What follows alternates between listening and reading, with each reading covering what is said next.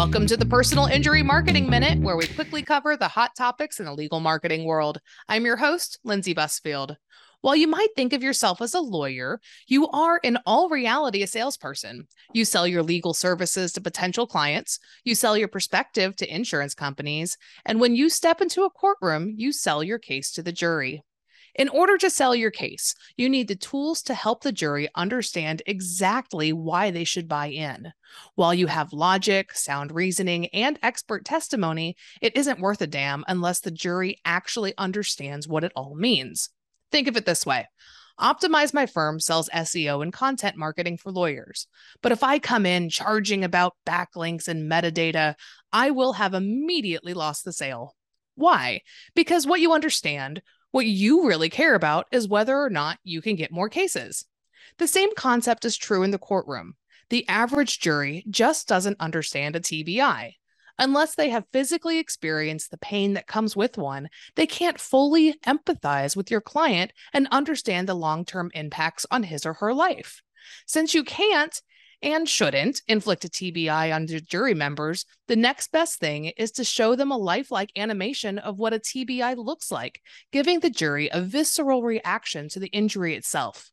Joining us today is John Rikes, the CEO of High Impact, a full-service technical animation studio that creates custom animations for personal injury lawyers and other industry professionals. Thank you for joining us. Thank you for having me. Well, I gave a brief introduction about your company, but explain a bit more what your team does and how medical animations help lawyers in the courtroom. Yeah. First off, I'll say great introduction. If you're looking for a job, that was pretty spot on.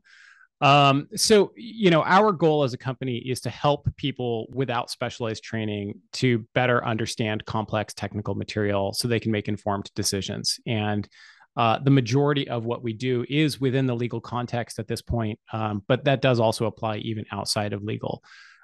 So as a starting point, I think, we try to remind people that a picture is worth 1,000 words. Obviously, video is even more valuable. And, if you look at some studies about this, somewhere around 2/3 of the population, including myself, are visual learners. So, we need to see a visual to really comprehend and retain information. Somewhere around 400% is the number I've heard about how much better your comprehension will be when you're presented with information and you're given a visual at the same time. And your retention is just significantly better. I've heard about 6x. Again, I'm sure Wow, I believe that for sure.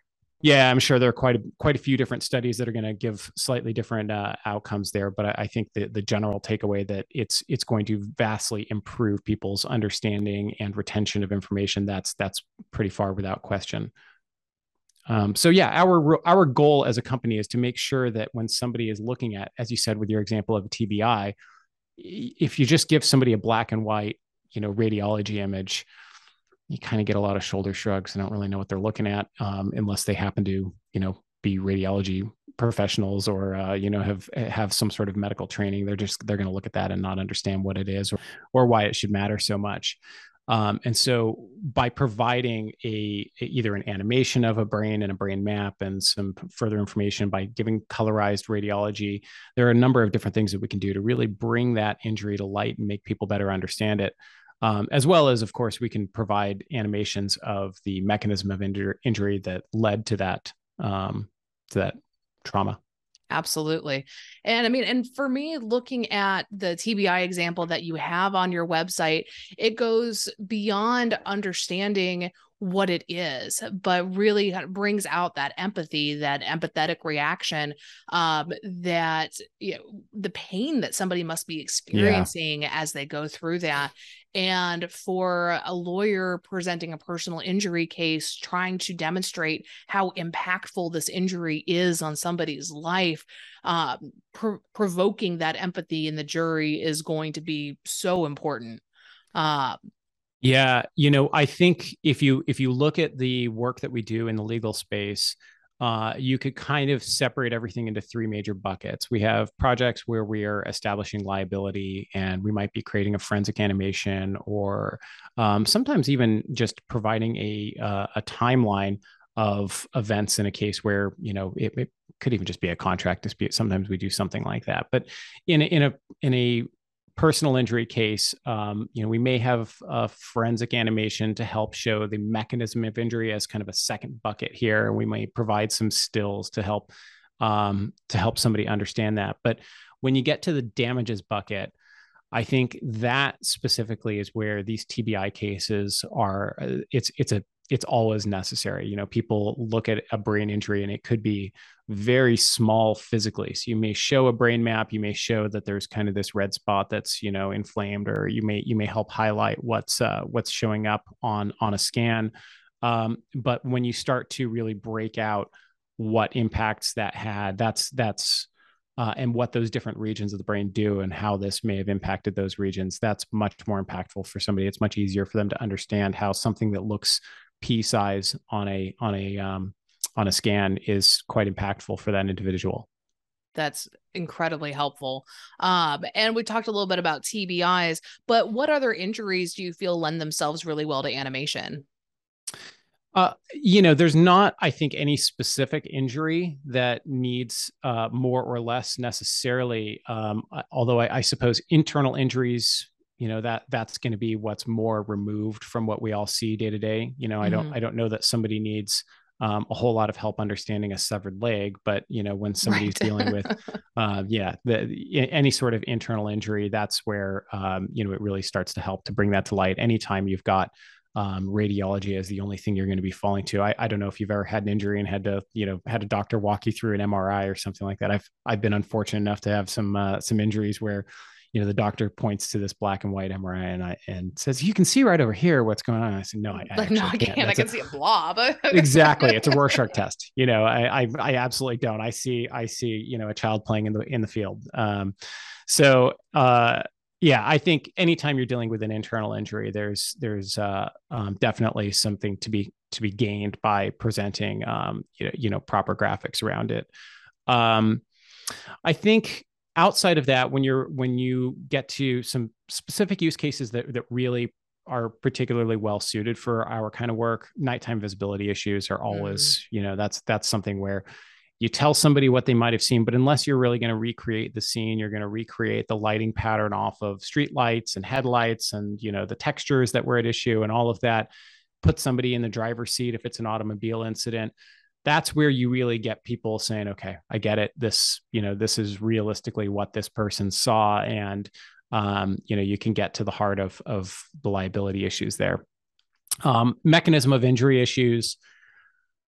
We have one project that we did years ago where there was like a forklift mechanism that sort of failed, and I'm trying to describe it and getting to exactly what the problem is. You wouldn't get it unless you worked on that kind of forklift. You wouldn't understand how that particular injury occurred, and you really just need to see it. So there's some mechanism of injury issues that are just particularly well suited, and you need visuals for people to get it. Outside of that, I would say environmental suits are often a great fit when you start getting into soil contamination and things like that. And you need to really be able to break down different layers of soil and how that contamination may have worked its way back up into the area or affected individuals. Those are great use cases, and certainly construction defect cases. Once you get into anything technical like that, it really helps for people to be able to see, how was this supposed to be constructed? How was it actually constructed? How may that have been problematic? Yeah, that I can understand each of those cases lending themselves incredibly well, where a jury member is not going to be an expert engineer and they aren't going to have that background. And frankly, if it were me, I wouldn't want to have that background. That's not how my brain works. Yeah. But if I were to watch a video of it, it takes the onus off of me having to be an expert on this, and I can visually see exactly how this failure occurred, as opposed to trying to roughly imagine what it might have been like. So I can imagine that being an incredibly valuable asset, especially for personal injury lawyers. Yeah.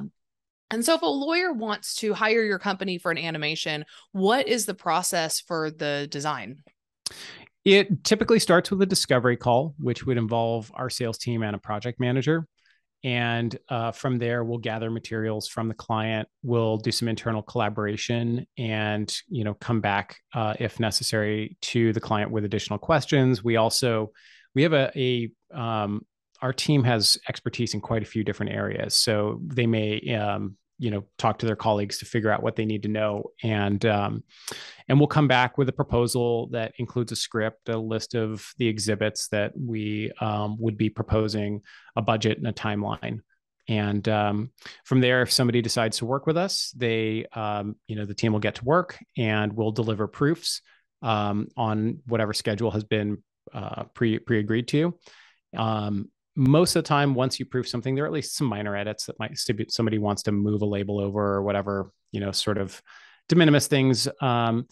But also what happens sometimes is somebody sees the outcome and they go, oh, wow, this has opened up a whole new area that I hadn't even thought of myself as the attorney on the case. And, I'd like to add these other things. And so we may, add a change order to deal with that supplemental work. And once it's done, we finalize it and send it over.